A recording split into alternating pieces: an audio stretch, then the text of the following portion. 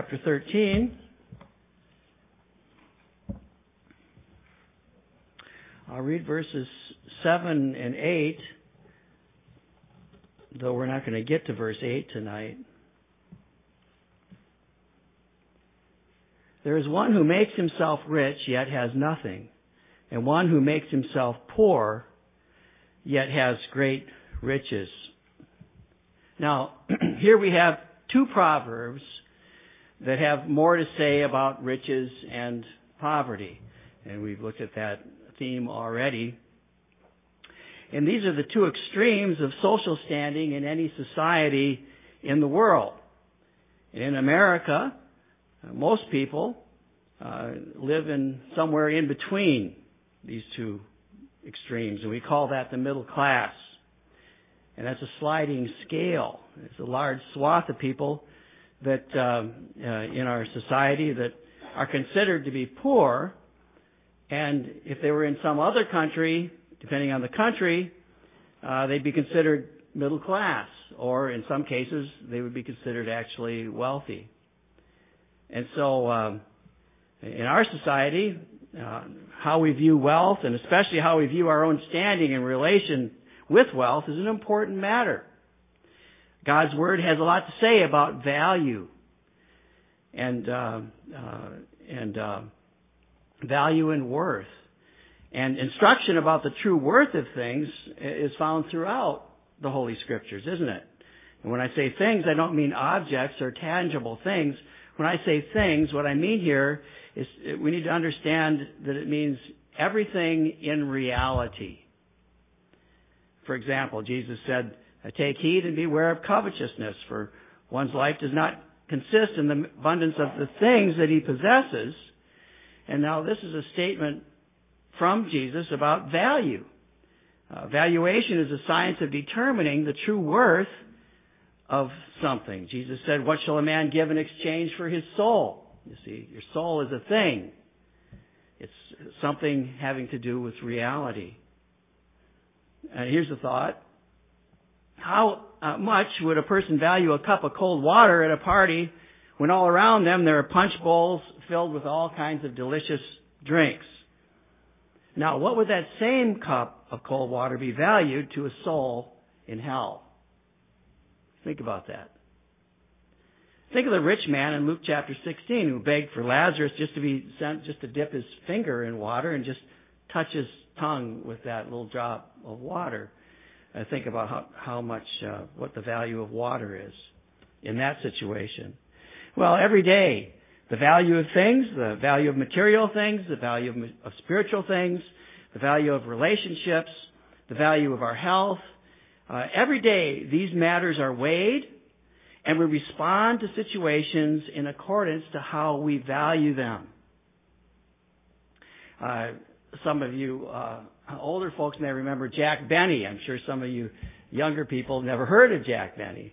But when I was a kid, it was the Jack Benny Show. And he's a comedian. He was known for, his shtick was that he was a tightwad, you know, and he was always making jokes out of how tight, what a penny pincher he was. So there's one of his episodes where a hold-up man comes up and holds him up and says, "Your money or your life?"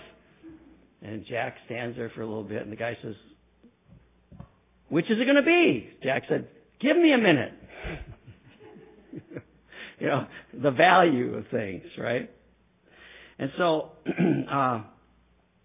our value system often goes through large changes. Think about it, parents. How did your value system change when you had your first child? It changed a lot, didn't it? In a lot of different ways. God knows how important it is for us to have the right value system. And so the Bible has much to say about these matters, because how we think about these matters. I give you a little illustration from my own life, and that is that before NAFCO had a line of credit, and we had no credit with the bank, you know, every week payroll would come around, and I would tend to worry about it because inevitably, it'd be Monday morning, I didn't have enough money for payroll. It had to be paid on whether it was Wednesday or Friday. We pay on Wednesday these days. It might have been Friday, but didn't have the money and didn't see how I was going to get the money, and it caused me anxiety. And I I would stress about making payroll, but every week God would always somehow give me the money, and we'd be able to at least make payroll. And struggling days. But I got to thinking about it, and I was thinking how I would worry about that more than I would worry about the souls of my employees. I think if I was as anxious about their souls as I was about meeting payroll, wouldn't that be a good thing? You know, and yet I wasn't. I'd pray earnestly for this payroll to be met, and I would pray for their salvation too, but not quite as earnestly. It doesn't sound right, does it? It just doesn't. Instead, we need to pray earnestly for the salvation of those around us, and by the way, pray for these other needs that God knows that we need, and He's promised them, and He says He knows you need them. But you see how value systems affect the way we live spiritually as Christians. So our value system has an effect in our lives, in our decisions every day. And there's a spiritual reality to these things.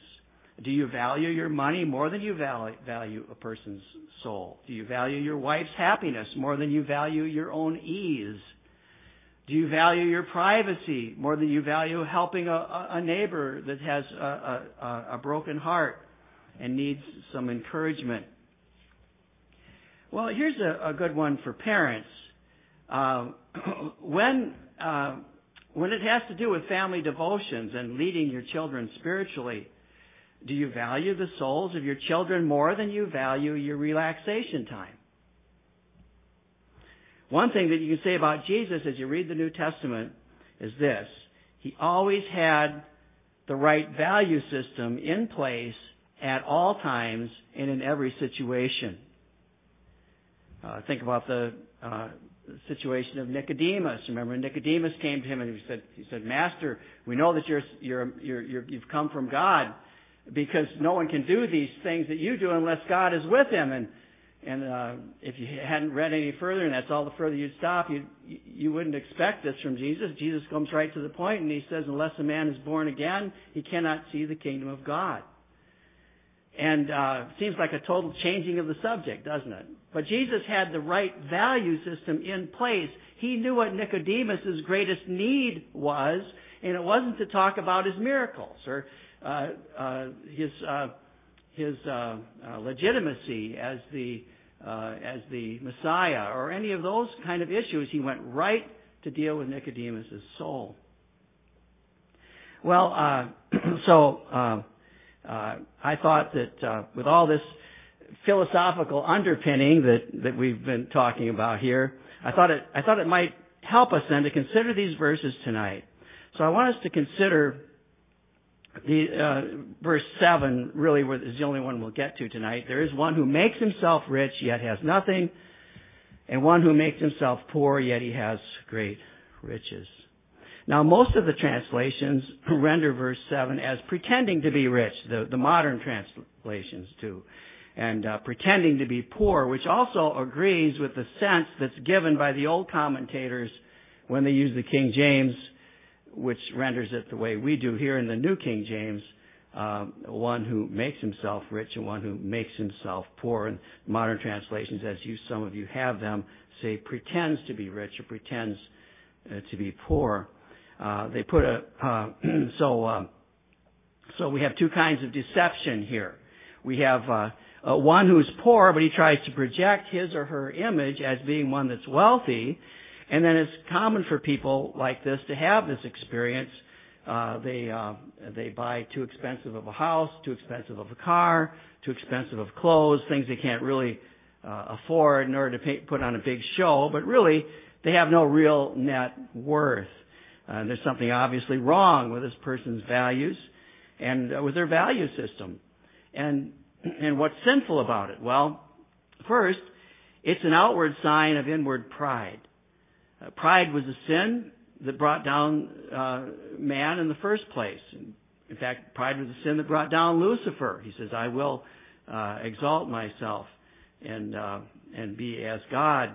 And then that's how he tempted our first parents as well. You shall be like God, he said. Matthew 23:12 says, whoever exalts himself will be humbled, and he who humbles himself will be exalted. Pride then leads to the second evil, and that's the evil of discontentment.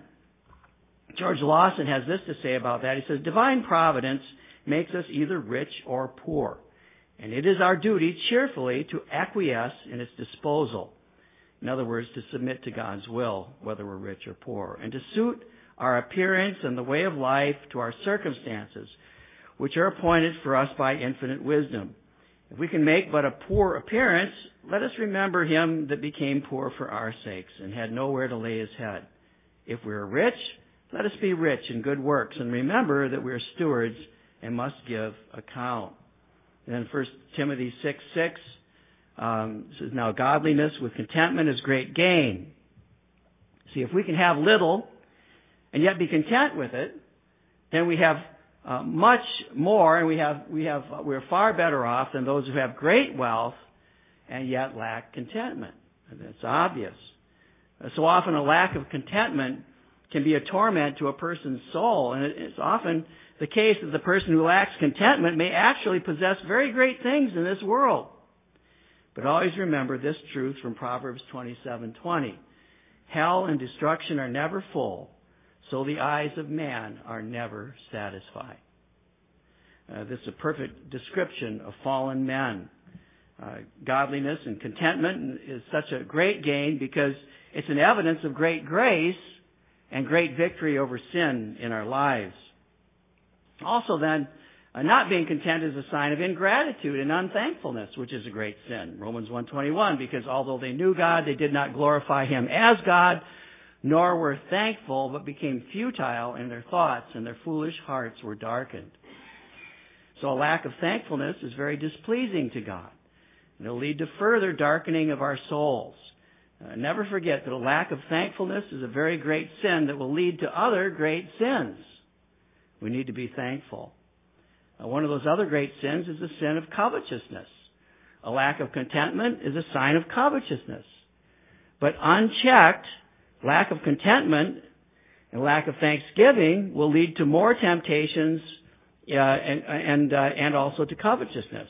And this in turn leads people to underhanded business dealings, fraud, lying, adultery, and all other kinds of temptations. You see, then, the truth of the proverb, there's one who makes himself rich yet has nothing. You see how reality is twisted in those cases. They pretend to have something, but they don't really have anything. And the saddest part of it is the harm that it does to their souls and the souls of those around them.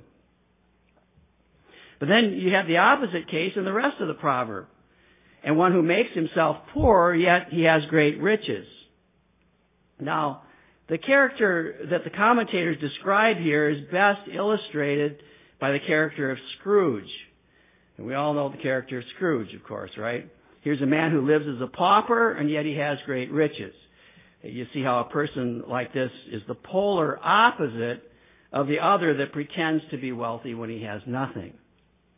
George Lawson has this to say. He says, there are others who are rich and conceal their riches under an appearance of poverty. These are ungrateful to divine providence, which has bestowed on them this talent, not to be hid in a napkin, but to be laid out in serving God in the exercises of liberality. They defraud themselves and the poor, and God also, while they sacrilegiously retain in their chests what should be employed in God's service. But the truth of the matter, though, I believe, is that the Scrooge example here is kind of far-fetched, at least in our society. These people do exist, but they're rare. And so I think if we're to make much of this kind of person, we're for practical purposes making a straw man. And I'll explain why I said that later on. Now, I'd like to also give you my interpretation of this passage. So far, I've pretty much stuck to the accepted and the majority view of the interpretation, at least to those commentators that I have in my library, and I have some real good ones. But I'm not satisfied with them. I got to say that with this passage. I believe there's much more here. And not that their interpretation and application isn't correct. All those things that I've said so far are certainly true. So in giving you my interpretation, I'm not saying that their interpretation is wrong. It does apply. And even as we've been seeing, we see these things in people every day. And maybe we could say that my interpretation is not so much a matter of interpretation as it is application, because, one of the very important rules of hermeneutics is that one passage can only have one interpretation, can't have two. So maybe it's more of a matter of application. You be the judge, and as I give you how I interpret this passage. It says, there is one who makes himself rich, yet he has nothing. Or who, as your modern translations will say, one who pretends to be rich but has nothing. Doesn't matter how you render it. We see all kinds of people that are laboring to be rich, and they're becoming rich with this world's riches. And there are many that really are rich in this world's wealth. But their riches are nothing but an empty bubble. Like the bubbles that kids blow with a little, thing they dip in the bubble stuff, and they blow it, the bubbles. They chase after those bubbles, and what do they just pop in their hands. And that's the way these riches are. They got great wealth, but they're like these bubbles that children are chasing. They make themselves rich, all right, as the passage says, but they're not rich towards God, and so they really have nothing, as the proverb says. Their riches are all a pretense. There's no substance to it at all. They're like these bubbles that these children blow. But look how hard they work at it. They scheme diligently to see how they can cheat their employees out of their livelihoods. How many corporate managers have cheerfully closed factories unnecessarily and sent those jobs elsewhere simply to make a little bit better of a bottom line, a little bit better profit on the bottom line with cheaper labor. And they have no regard for those people that have made those companies successful to begin with. And I could name a bunch of local examples as well as many of you could too, of things that have happened in the last 30 years here right in Rockford. But I'll refrain from that. I don't need to. You know about those things. Well, how many thousands of corporate executives have gotten their wealth by stepping on others as they climb the corporate ladder? They make themselves rich, don't they? But they have nothing. The Bible speaks of these same people elsewhere, not denying that they're rich, but showing that they're rich, and yet they have nothing. And I think of James chapter 5. Let me read that passage. Come now, you rich, weep and howl for your miseries that are coming upon you. Your riches are corrupted, and your garments are moth-eaten. Your gold and silver are corroded, and their corrosion will be a witness against you, and will eat your flesh like fire. You have heaped up treasure in the last days. Indeed, the wages of the laborers who have mowed your fields, which you kept back by fraud, cry out, and the ears of the Lord, and the cries of the reapers have reached the ears of the Lord of Sabaoth.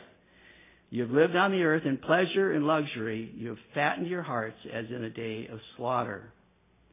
You see how these are rich, and yet they really have nothing. They have corrupted riches. They have moth-eaten garments. They have corroded silver and gold. But much worse, they also have all these riches as a witness against them on the last day when they stand before God and give an account. And they have the Lord of Sabaoth, that is the Lord of the God of the armies, as their enemy. Now, you see, they've made themselves rich, but they have nothing. And actually, they have worse than nothing. Their riches didn't come to them by God's blessing, but by their own wicked devices. They made themselves rich, as the verse says. Listen, unless God builds the house, they labor in vain that build it. Psalm 127. Whatever we undertake, whatever we ask, whatever we seek, we need to ask this question: is the Lord in this, or is He not? Now, I know a young woman, a single mom, poor as she can be, and she was offered a fabulous job, a dream job, and a great salary and benefits. But all she had to do was overlook some sleazy and corrupt business practices by her would-be employer, and also to betray an important trust that had been placed on her. Now, I'm glad to report to you that she turned it down. She was greatly tempted, but she turned it down. She turned it down because she believed that God would not be in that kind of a business deal.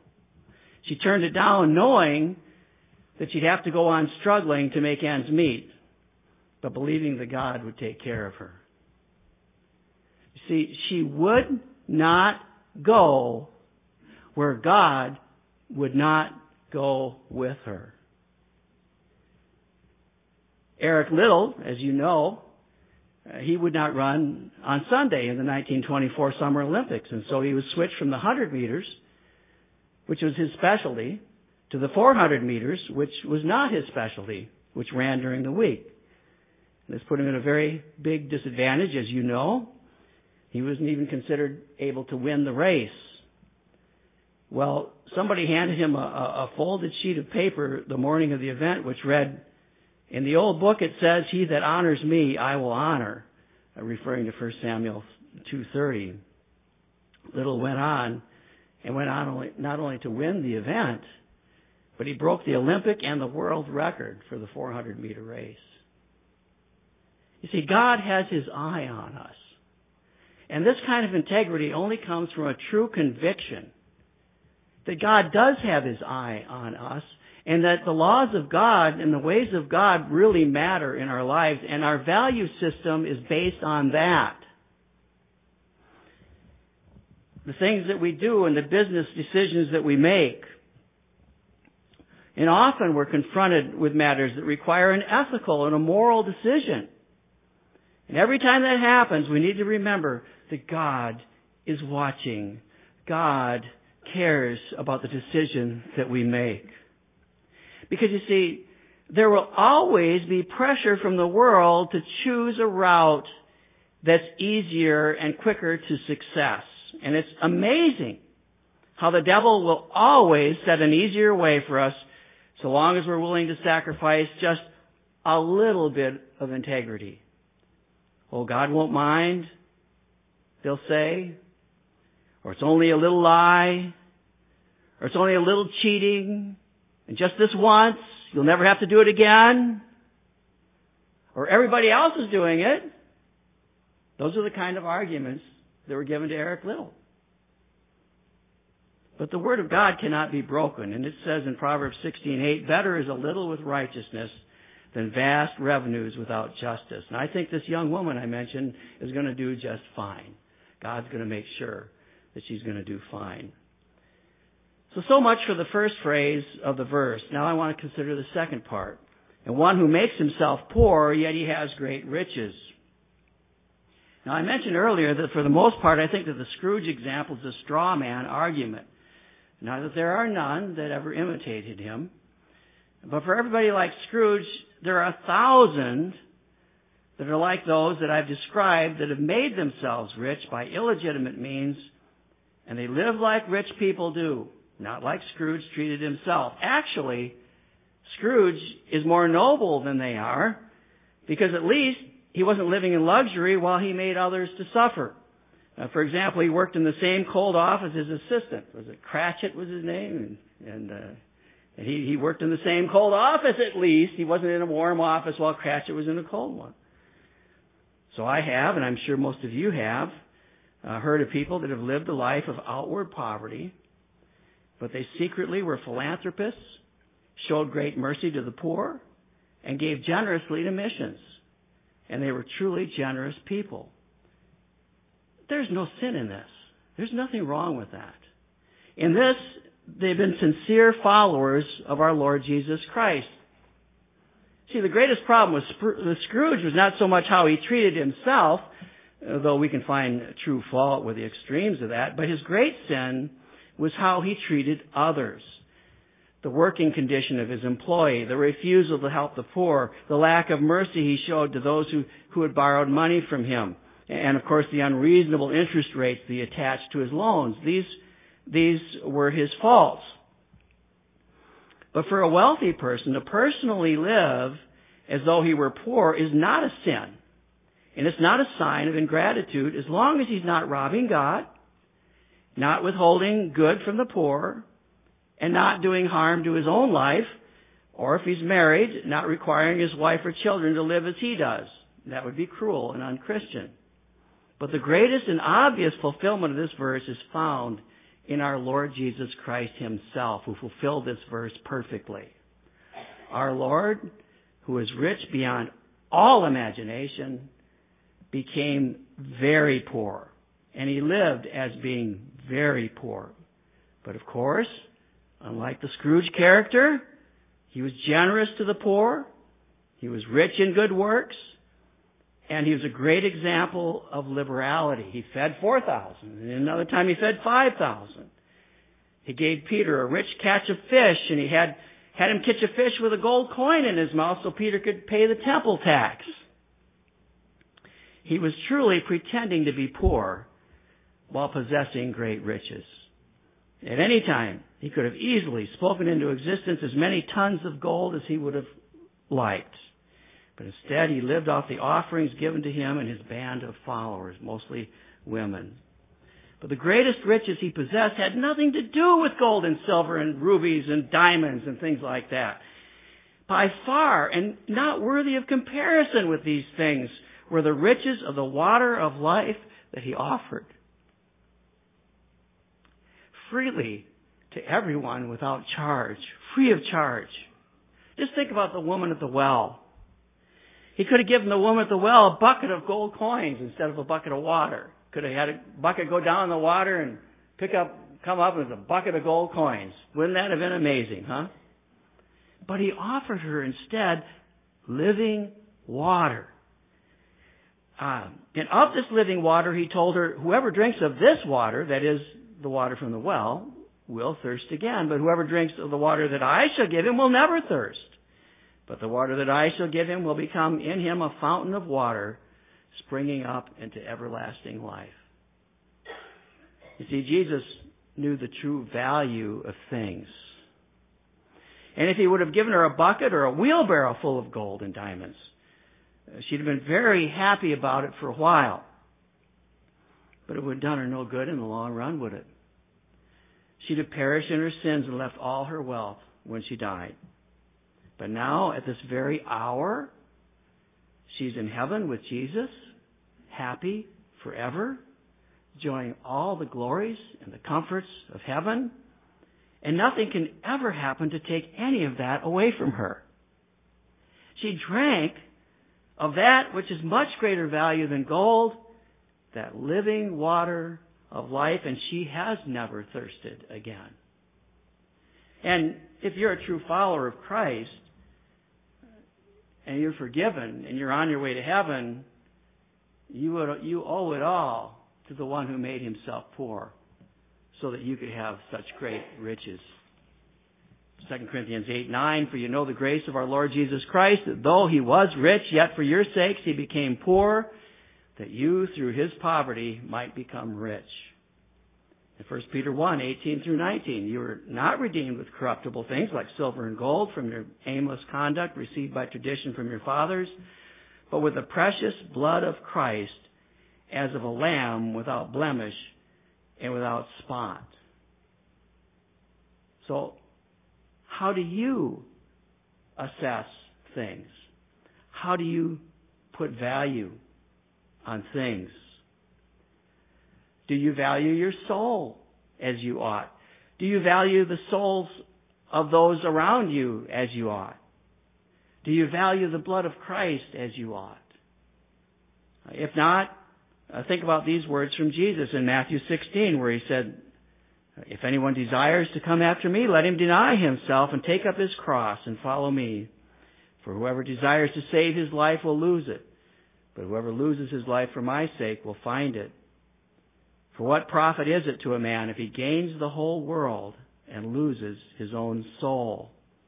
Or what will a man give in exchange for his soul? This is a statement of values, isn't it?